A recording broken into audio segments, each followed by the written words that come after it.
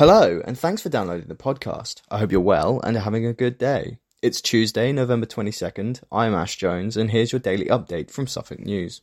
Up first, the death of a man from Kesgrave will never fully be understood, an inquest heard. 27-year-old van driver Michael Smith, who died after a crash on the A1088 near Elmswell in January, died from head injuries after veering into the wrong lane. However, the inquest could not determine why he ended up in a different lane. Mr. Smith, a senior rail technician with Network Rail, left Downham Market in Norfolk earlier that morning and was travelling southbound when he crashed.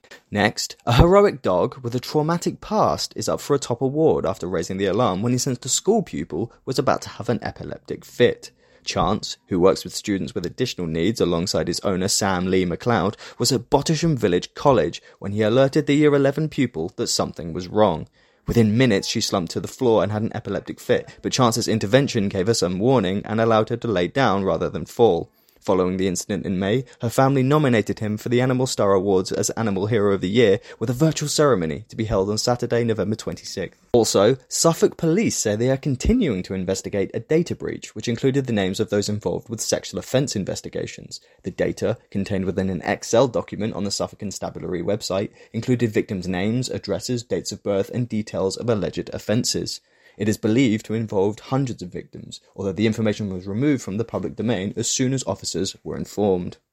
And finally, an old Woolworths sign is going up for auction tomorrow, but a resident hopes it will stay in the town.